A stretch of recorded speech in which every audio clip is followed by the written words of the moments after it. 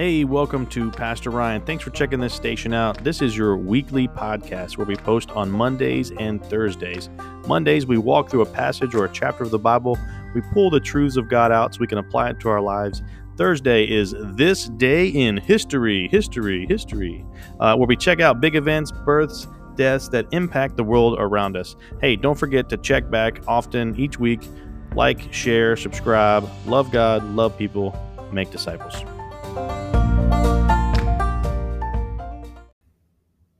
Okay, welcome back to Pastor Ryan. If you've been listening along, you know we've been walking through a passage or a chapter. We're in Acts chapter 4 today, and there is something interesting that I want you to know, is that there are a lot of things that we can claim to have, whether it be like titles. I'm the CEO, or I'm the captain, or I'm the fill in the blank. There are look at my house and all the stuff that I have, or look at my status, right? But I want us to really hone in on this one thing. As a believer in Christ, He is all we have.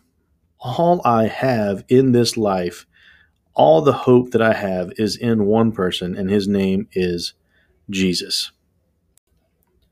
In this chapter, Peter and John they go before the Jewish council, and Peter speaks with power from the Holy Spirit, the promised Holy Spirit we see from Acts chapter 1, Acts chapter 2. Peter begins to preach. We see it in chapter 3. Here it's the same thing. Peter is filled with the Holy Spirit, and he begins to testify about Jesus.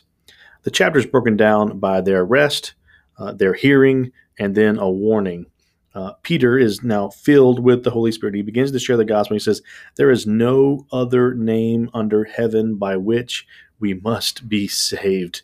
Verse 13 says this: "Now when they saw the boldness of Peter and John and perceived that they were uneducated, common men, they were astonished, and they recognized that they had been with Jesus."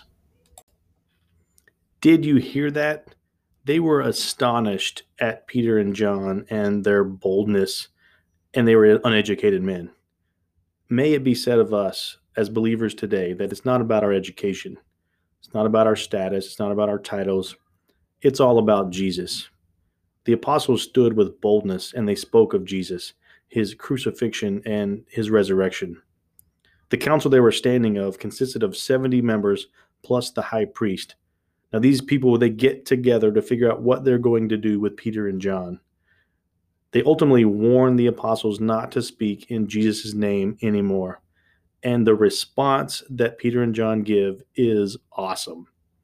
Acts 4:19 and 20 says this: "Peter and John answered them, 'Whether it is right in the sight of God to listen to you rather than to God, you must be the judge.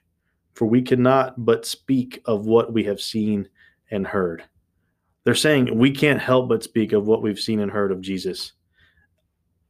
He is all they had. And it's the same for us today. Now, Peter and John, they were released, and they went to the believers and they gave testimony to what had just happened. And the believers began to pray to God for boldness. And it says in Acts chapter 4, verse 24, "And when they heard it," that's the testimony of Peter and John, "they lifted their voices together to God and said, 'Sovereign Lord, who made the heaven and the earth and sea and everything in them, who through the mouth of our father David, your servant, said by the Holy Spirit, why did the Gentiles rage and the peoples plot in vain?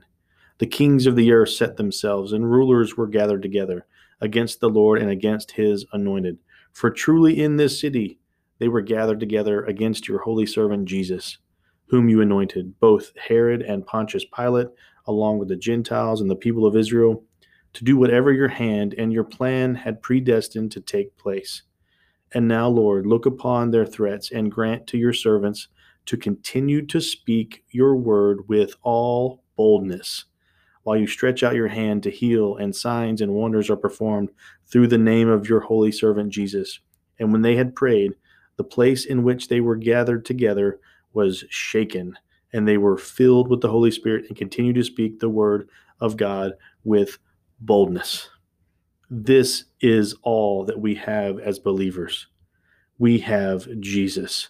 We have His ministry, His testimony, His life of sinlessness, his crucifixion, his substitutionary atonement on our behalf, so that we can be reconciled to God. His death, his burial, his resurrection, and ultimately his return is what we hope in. All we have is Jesus, and it's all about him.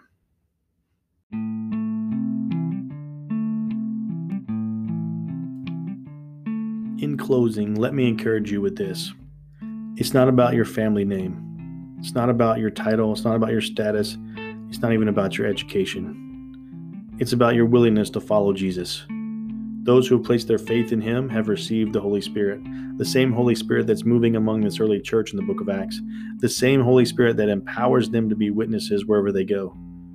You are empowered with the Holy Spirit to be a witness wherever you go if you are a believer in Jesus Christ. Romans 1:16 says this, "For I am not ashamed of the gospel, for it is the power of God for salvation to everyone who believes, to the Jew first and also to the Greek. For in it the righteousness of God is revealed from faith for faith, as it is written, the righteous shall live by faith." We believe that it is in faith in Christ alone that brings salvation. Always remember that wherever you go, you are empowered with the Holy Spirit. The Holy Spirit that gives you the boldness, just like the apostles, to be a witness. Speaking of Jesus' sinless life, his crucifixion, his resurrection, and the hope that we have that one day he will be back. He's going to set everything anew and make everything right. Today, you can be a witness that is bold, a witness that is obedient to the call to share the gospel. Love God, love people, make disciples.